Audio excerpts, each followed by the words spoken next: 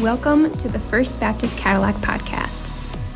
First Baptist Cadillac is a growing intergenerational family of faith whose mission is to make disciples of Jesus Christ. Join us each week as we engage God's Word together. We would love to hear from you. Please contact us at firstbaptistcadillac.org or text WELCOME to 231-261-1112. Turn with me in your Bibles this morning to 1 Corinthians chapter 12, verses 8 through 11. 1 Corinthians 12, 8 through 11. There's no sound more beautiful to a preacher than the sound of turning pages of Bibles. There's just a distinct sound about that. And as you are turning, let's briefly recap where we have been in our series on the fullness of life. We've been studying the role of spiritual gifts in a full life, and especially as they are revealed in 1 Corinthians chapters 12 through 14. And we define spiritual gifts like this. They are special abilities imparted to Christians by the Holy Spirit to serve others for the glory of God. And so this is so foundational. Let me say it again. They are special abilities imparted to Christians by the Holy Spirit to serve others for the glory of God. And when they are exercised biblically, according to God's instructions, here are the results, and they are powerful. God is glorified, and that's the ultimate goal. The church is edified or built up as the body functions the way it was intended. Good triumphs over evil, and believers live full or abundant lives. So lots and lots of good stuff happens when we exercise our spiritual gifts the way that they were intended. And then last week in verses 4 through 7, we uncovered three important truths about spiritual gifts. Very simply, there is much variety in the gifts, meant to operate in unity like the Trinity. Much variety meant to operate in unity like the Trinity, and also like my favorite childhood cartoon, the Super Friends, right? Where each superhero has their own unique superpower and their own unique role to play. So it is to be in the body of Christ, as we exercise a wide variety of spiritual gifts in unity like the Trinity. And so as we have studied spiritual gifts defined and spiritual gifts described, today we examine spiritual gifts listed, and this is where we really start to get into the nitty-gritty of what Paul is trying to communicate to the church at Corinth in 1 Corinthians chapter 12. So would you please stand with me as I read today's text? It says this: "For to one is given through the Spirit the utterance of wisdom, and to another the utterance of knowledge according to the same Spirit. To another, faith by the same Spirit. To another, gifts of healing by the one Spirit. To another, the working of miracles. To another, prophecy. To another, the ability to distinguish between spirits. To another, various kinds of tongues. To another, the interpretation of tongues. All these are empowered by one and the same Spirit, who apportions to each one individually as He wills." Would you bow your heads with me as we pray and ask for God's help this morning? Father, we thank you for your word. We thank you that we have a solid place upon which to stand. And Father, this morning as we examine your word together, as we engage it, I pray that you'd open our hearts, open our ears, open our minds, that your Holy Spirit might be able to speak clearly to us and that we might respond with obedience. I pray against all distractions and all the things that the evil one would desire to do to sabotage your word going forth today. And ultimately, God, we pray for unity. Pray that your word would bind us together. And we pray this in Jesus' name. Amen. Amen. You may be seated. There are actually 4 passages of Scripture that list spiritual gifts. You can find spiritual gift lists in Romans chapter 12, verses 6 through 8. Today's passage, 1 Corinthians 12, 7 through 10. A little bit later in chapter 12, in verse 28, there are some more spiritual gifts listed. And also in Ephesians chapter 4, verse 11. And what I found really fascinating is when you put these lists side by side, and it may be a little bit small for your eyes to read on the screen, but in each column it represents the gifts listed in each one of those passages. What do you notice about it?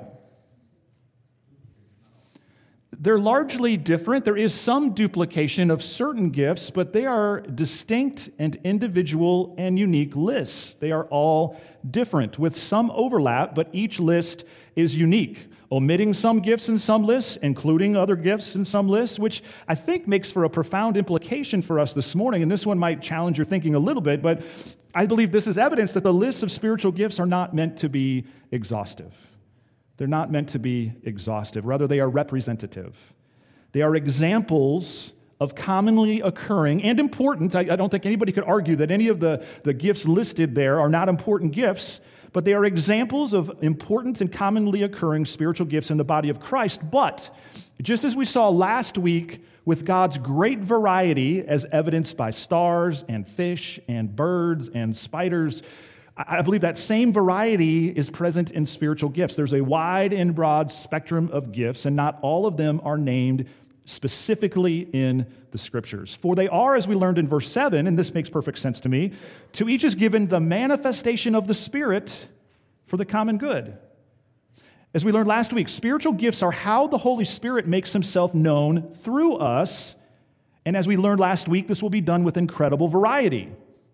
But here today, we're given a list of 9 specific gifts. Let's look at them get together again as a unit. And let me read it once again and focusing in on the highlights. Yellow being the spiritual gifts, green the emphasis of to another, and the blue the emphasis on the same Spirit. So it says, for to one is given through the Spirit the utterance of wisdom, and to another the utterance of knowledge according to the same Spirit. To another, faith by the same Spirit. To another, gifts of healing by the one Spirit. To another, the working of miracles. To another, prophecy. To another, the ability to distinguish between spirits. To another, various kinds of tongues. To another, the interpretation of tongues. Are you seeing the variety here? All these are empowered by one and the same Spirit who apportions to each one individually as he wills. So Paul once again goes out of his way to communicate the great variety of gifts that are meant to function together in unity. The question I have, and maybe you have, is this. Why does Paul list these particular gifts in 1 Corinthians 12, 8 through 10? Why does he zero in on these 9? Well, if you notice, these are gifts which, just at face value, we might consider to be more dramatic or miraculous in nature. Look at them again. Utterance of wisdom, utterance of knowledge, faith, gifts of healing, the working of miracles, prophecy, the ability to distinguish between spirits, various kinds of tongues, and interpretation of tongues. They clearly have a miraculous or supernatural flavor to them, don't they? So why does Paul list these miraculous gifts here? I believe it is because these seemingly dramatic or miraculous gifts were likely the cause of gift envy and division in Corinth, especially the gift of tongues. Let me say that again. These seemingly dramatic or miraculous gifts were likely the cause of gift envy and division in Corinth, especially the gift of tongues. And so he cuts to the chase and addresses them right here. He puts it out there. And as he does so, he reminds the Corinthians of the great variety of gifts that God sovereignly distributes throughout the church, and that they should not get hung up on possessing any one particular gift.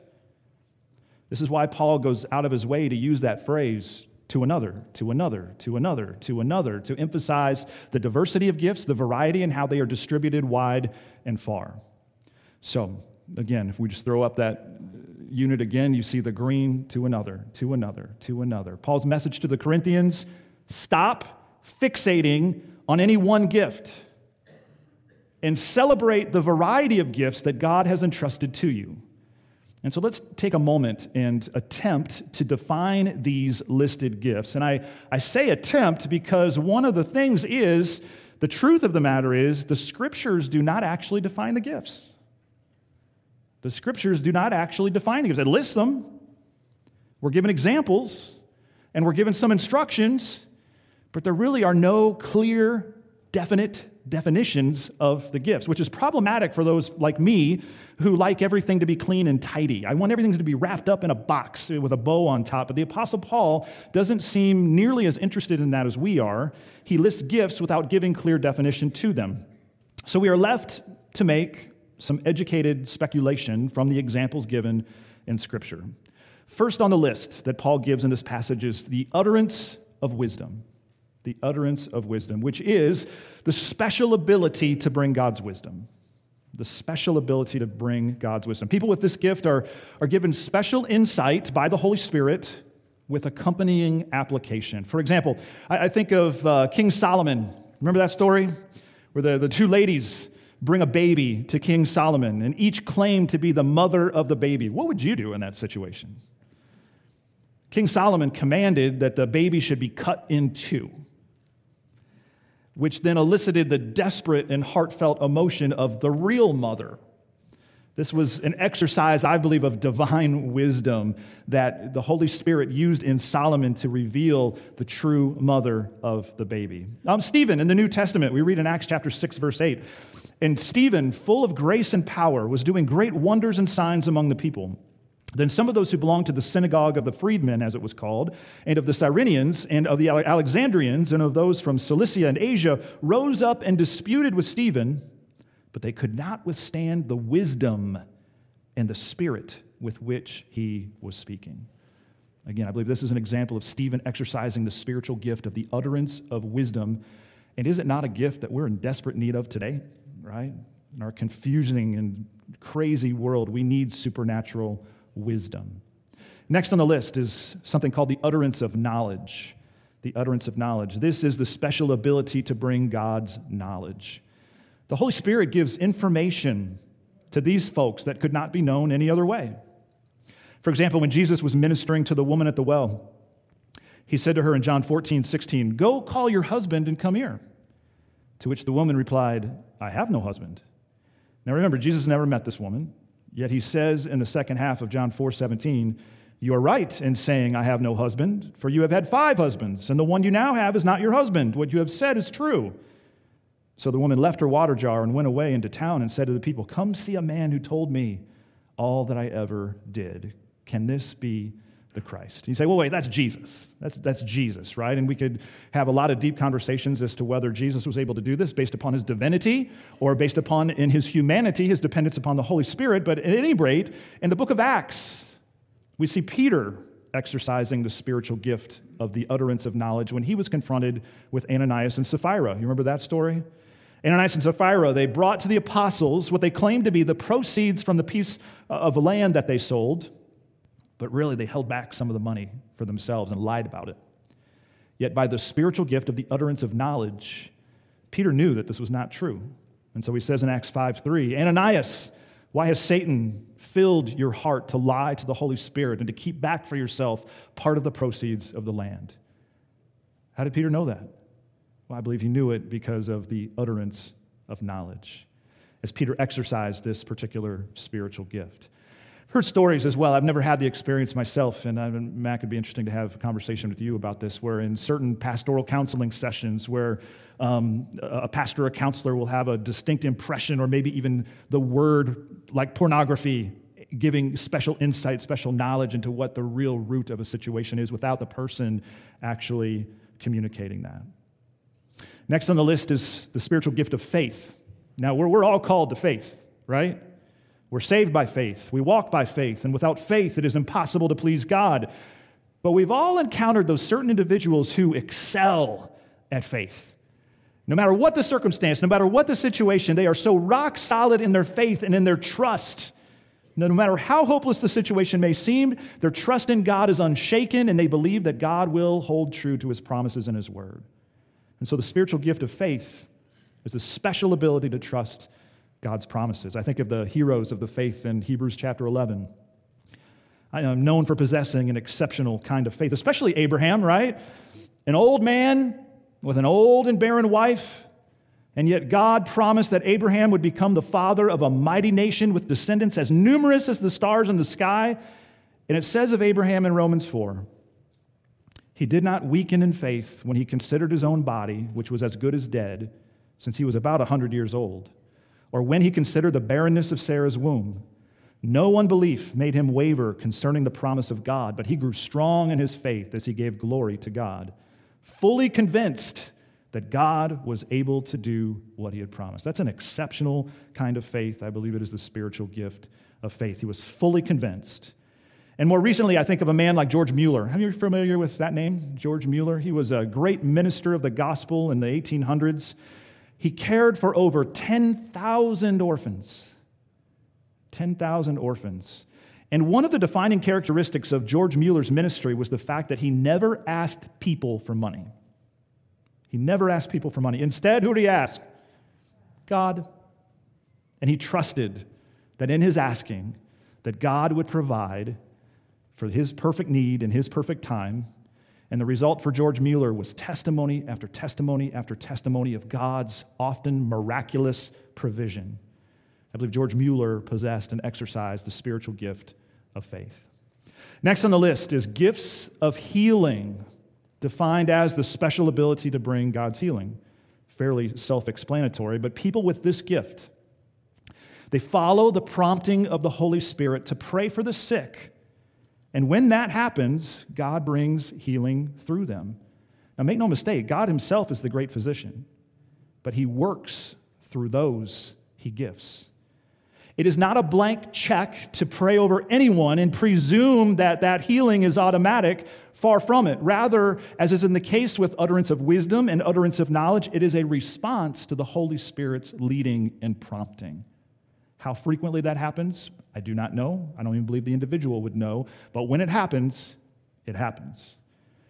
This is in great contrast to faith healers, right, that you've probably seen on TV, that give us a terrible taste in our mouth whenever the topic of healing comes up, who promise that you will be healed if you just will sow a certain amount of seed money into their ministry. Heard that before? While they travel around in their private jets to one of their many mansions. And it is truly tragic that God's genuine gifts have been so terribly corrupted and abused, leaving so many disillusioned, and I believe even fearful of spiritual gifts. The next gift on the list is working of miracles, which I believe is tightly related to the gifts of healing. Working of miracles is the special ability to bring God's power to a situation. Once again, under the prompting and leading of the Holy Spirit, his direction, somehow, some way, in any way that God would creatively choose, the laws of creation are briefly suspended for the purpose of revealing and glorifying the Creator. The Bible is full of examples where this happens. This gift seemed to be at work in the church at Galatia, where Paul wrote in Galatians 3:5, "Does he who supplies the Spirit to you and works miracles among you do so by works of the law or by hearing with faith?" This was the church at Galatia, where Paul acknowledges that God's at work, even in miraculous ways among you. Miracles were part of their experience. Quite possibly as God worked through those he specially gifted as conduits of his power. Again, this is not people with a blank check to walk around and do crazy things and to perform miracles whenever they choose. It's the Holy Spirit, by his direction, his leadership, his prompting, may say, I want you to lay hands on that situation and I want you to pray this prayer. And lo and behold, God shows up. Next is the gift of prophecy, and we will go into great depth and detail on this in chapter 14 because that's really what it's about. For now, it's enough to know that prophecy is the special ability to speak God's message. The special ability to speak God's message. Closely related, I believe, to utterance of wisdom and utterance of knowledge, but prophecy probably is the communication of a more fully formed, detailed message from the Lord. Again, utterance of wisdom, you get some special direction in terms of application. Utterance of knowledge, you have a word or maybe an image or something for a particular situation. This is a message more fully formed. It may or may not have to do with the future. It may address a situation in the present. But what must be made crystal clear, and hear me carefully, is that the exercise of this spiritual gift of prophecy is not even close to being on a par with authoritative Scripture. Rather, the exercise of the gift of prophecy is always under the authority of Scripture. And likely it has to do with the personal application of Scripture. So the prophecy and Scripture, tightly related. I know in certain circles people will say things like, well, the proclamation of the Word of God through preaching, that's prophecy. And it may be a type of prophecy, but I believe in what was being spoken of here as a spiritual gift is probably a bit different than that. Next is the ability to distinguish between spirits. And this is the special ability to bring God's discernment. The special ability to bring God's discernment, specifically in the spiritual realm. 1 John chapter 4, verse 1 says, "Beloved, do not believe every spirit, but test the spirits to see whether they are from God, for many false prophets have gone out into the world." People with the spiritual gift of distinguishing between spirits, they excel at this testing of the spirits. They have like an extra sense, a spiritual radar, if you will, which is able to accurately detect the presence and operation of evil. Some of you have experienced that personally. You walk into a room and you know instantaneously that there's something otherworldly that is not of God that is at work in that room, in that situation. Next is the gift of various kinds of tongues, and here's where we really get into some deep water, right? Which is the special ability to speak in unknown languages. Two kinds of tongues mentioned in the New Testament. In Acts chapter 2 at Pentecost, tongues are literal earthly dialects that were given so that everyone gathered in Jerusalem at Pentecost could hear the gospel proclaimed in their own language and then take it back to their homes. That's one kind of tongues. But in Acts 14, again, we're going to camp out there in a few weeks, tongues are a language all their own. Not known dialects, a language all their own, which is the reason for the last spiritual gift in the list, which is interpretation of tongues. And this is the special ability to interpret unknown languages. The idea that God would speak a message through a person speaking an unknown language that someone else is then enabled to understand and then to share with others. This would be the exercise of the gift of interpretation of tongues. Through such a manifestation of the Spirit, the church would be edified and God would be glorified. Not to run too far ahead, Paul says this about tongues, interpretation, and prophecy in chapter 14, just to give you a little foretaste. 1 Corinthians chapter 14, verse 3 says, "On the other hand, the one who prophesies speaks to people for their upbuilding and encouragement and consolation. The one who speaks in a tongue builds up himself, but the one who prophesies builds up the church. Now I want you all to speak in tongues, but even more to prophesy. The one who prophesies is greater than the one who speaks in tongues, unless someone interprets, so that the church may be built up." All right, there's a lot to unpack there, and we'll do that in a few weeks. But today, I want you to see how, from Paul's perspective, these gifts fit together and the importance that he places on them. Now, this list of miraculous gifts raises a very relevant and important question for us today, a question you have probably already been mulling over in your mind, and the question is this: are these gifts for today? It's a big question. It's an important question. Should we expect today to encounter such seemingly dramatic or miraculous spiritual gifts? And there are two main answers to this question, causing believers to fall into largely one of two camps. First, there are those known as cessationists. And very simply, they believe that certain spiritual gifts have ceased. Certain spiritual gifts have ceased. Which spiritual gifts? Well, largely the ones we just talked about in 1 Corinthians chapter 12. Those of a overtly supernatural or miraculous nature. Such miraculous gifts are viewed as temporary and limited to the apostles in the first century. Now, it is really important to represent cessationists accurately to note that they believe, overwhelmingly, that God still can and does perform miracles today. It's not that God went to sleep and never does anything miraculous anymore. Rather, it is the assertion that he no longer gives miraculous gifts to individuals. Does that make sense? Now, some examples of well-known cessationists. John MacArthur is a cessationist. Albert Mohler is a cessationist. All right? So that's that particular camp. In contrast is a second group known as continuationists. Continuationists. They believe that all of the spiritual gifts continue, even the miraculous gifts listed in our text today. And the exercise of these gifts will continue until the second coming of Jesus. So not only is there room for God to perform miracles today, but he also gives miraculous gifts today. And some well-known continuationists are people like Wayne Grudem, John Piper, D.A. Carson, and Matt Chandler. And if you haven't kind of figured out by now, I am also a continuationist. All right, you probably were able to imply that from some of the things I said earlier. I am in the continuationist camp. I know many of you are in the cessationist camp, and that's okay. All right, that's okay, because while I believe that the subject of spiritual gifts is important, it is a secondary issue. While I believe that the subject of spiritual gifts is important, it is a secondary issue. Now listen carefully. I believe it's important because if we do not exercise all of the spiritual gifts that God intends for us, what is the consequence for the body? we're going to kind of limp along and be less than we should be. And to be honest, I feel like that's a pretty accurate description of the evangelical church today. Kind of limping along because we're missing some things. But while important spiritual gifts are not a primary issue, and when I say a primary issue, I'm referring to things like the Trinity. That's a primary issue.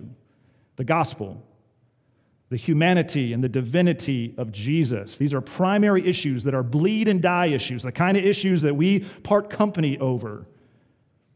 But there are other issues that, while important, are indeed secondary. We don't bleed and die over those. For example, we spent a year or so preaching through the book of Revelation, and I have no doubt that there are those of you who weren't exactly on the same page with me in my interpretation of eschatology in the book of Revelation.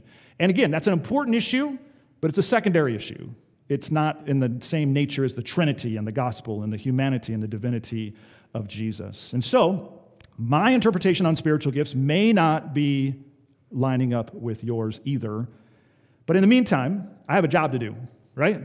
I have a job to do. My job is to humbly and prayerfully present to you my interpretation of the Scriptures. And so that's what I am going to do. And so what I do want to do in the next few minutes is to present to you how cessationists and continuationists each support their respective positions. It's not for the purpose of arguing, and my fear is that now you know that I am in the continuationist camp, and it's going to come across like I'm trying to tell you cessationists how wrong you are, and that's not my motivation at all. And so I don't want it to come across that way, but I am going to lay it out for you and say, hey, this is how each of those come to their various conclusions. So, this is going to be very brief and not nearly doing justice to it. So for you it's going to probably frustrate some of you cessationists. And go, well, you didn't talk about this, and you didn't. I understand that, and that's completely fair. But let me hit some main points. First of all, cessationists appeal to Scripture, as they rightly should. Cessationists appeal to Scripture in a few key texts in particular. The first is 2 Corinthians chapter 12, verse 12. It says, "The signs of a true apostle were performed among you with the utmost patience, with signs and wonders and mighty works." And so the thinking of cessationists is like this, that based on this verse, the miraculous gifts were signs that were unique to the apostles for the purpose of authenticating their apostleship.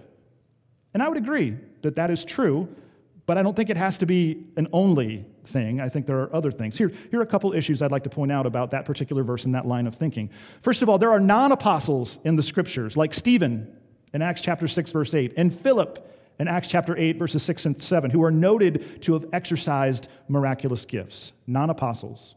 Number two, I believe Paul's very words in today's passage contradict this line of thinking, do they not?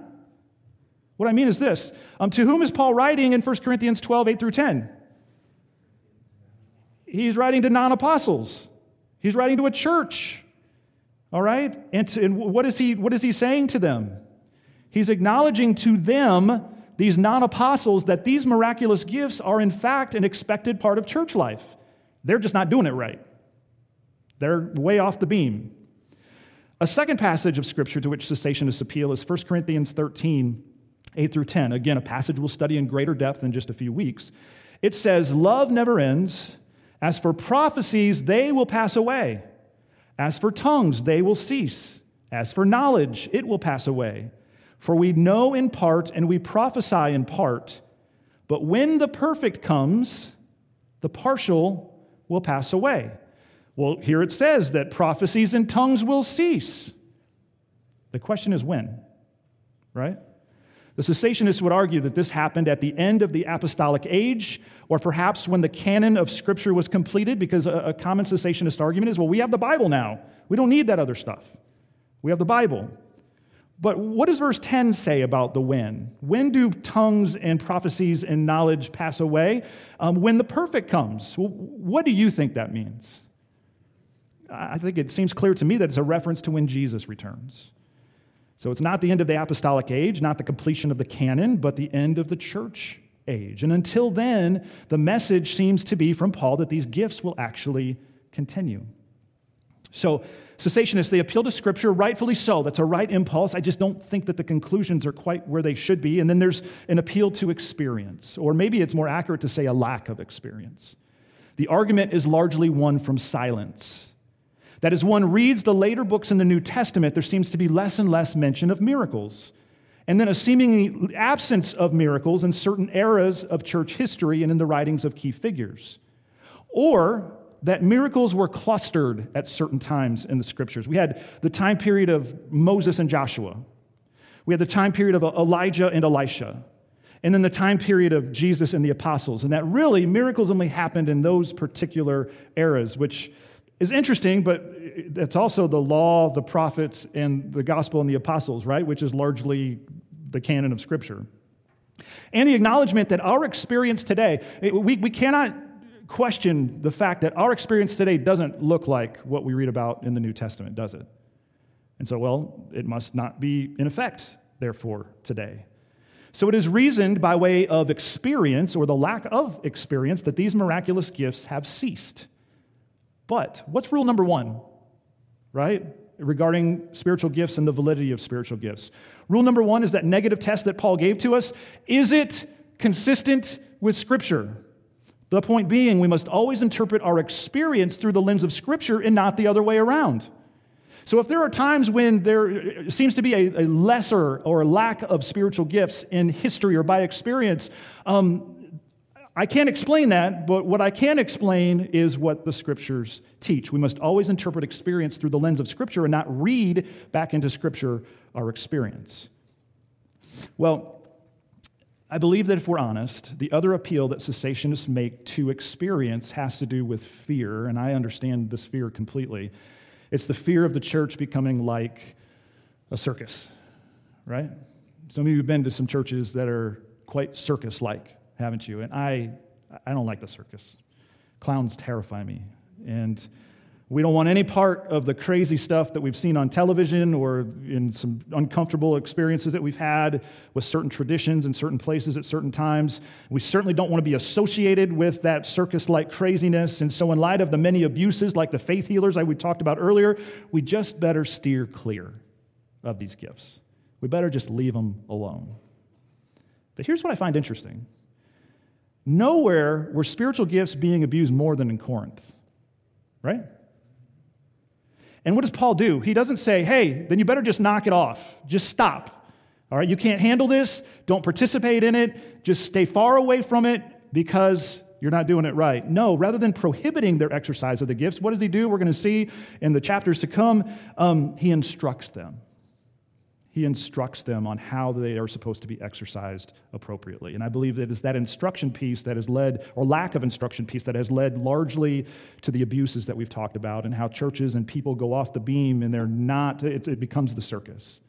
First Baptist Church will never be a circus. God is a God of order. He is not a God of disorder. And Paul makes the point so crystal clear. Our worship is to be orderly, but it is also to be spirit-filled. So there is the both and. So that is a really brief and I'm sure incomplete explanation of where cessationists are coming from and a few rebuttals on my part. Let's take a brief look at how continuationists support their position. Remember, continuationists believe that all of the spiritual gifts continue even today, even the miraculous gifts. And like cessationists, continuationists also appeal to Scripture. Which Scriptures? I don't want this to sound like I'm being a smart aleck, okay? Because it might, but I would say all of them. I would say all of them because it's my contention if, and this is way far-fetched, I agree, but if an alien were to land on the earth and read the Bible at face value without presupposition, I believe continuationism would be the conclusion that alien would come to. I think it's only after we create artificial categories like temporary and permanent, miraculous, non-miraculous, and read these back into the text that we arrive at cessationism. Maybe it's just my bias coming through strongly, but it is true that nowhere does Scripture artificially categorize spiritual gifts with labels like temporary or permanent, miraculous or non-miraculous. They're just all spiritual gifts. We do that. We put the categories and the labels on them, I believe, in part in an effort to explain our position of cessationism.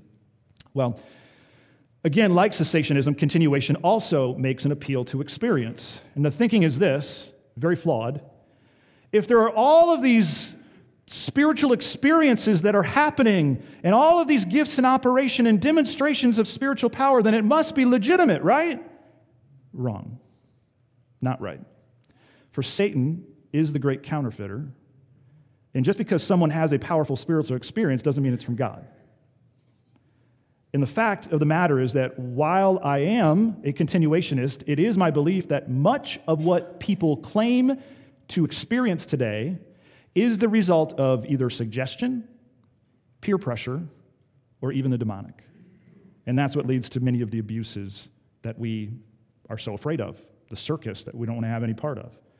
And so we run away, we run the other direction, and we neglect spiritual gifts.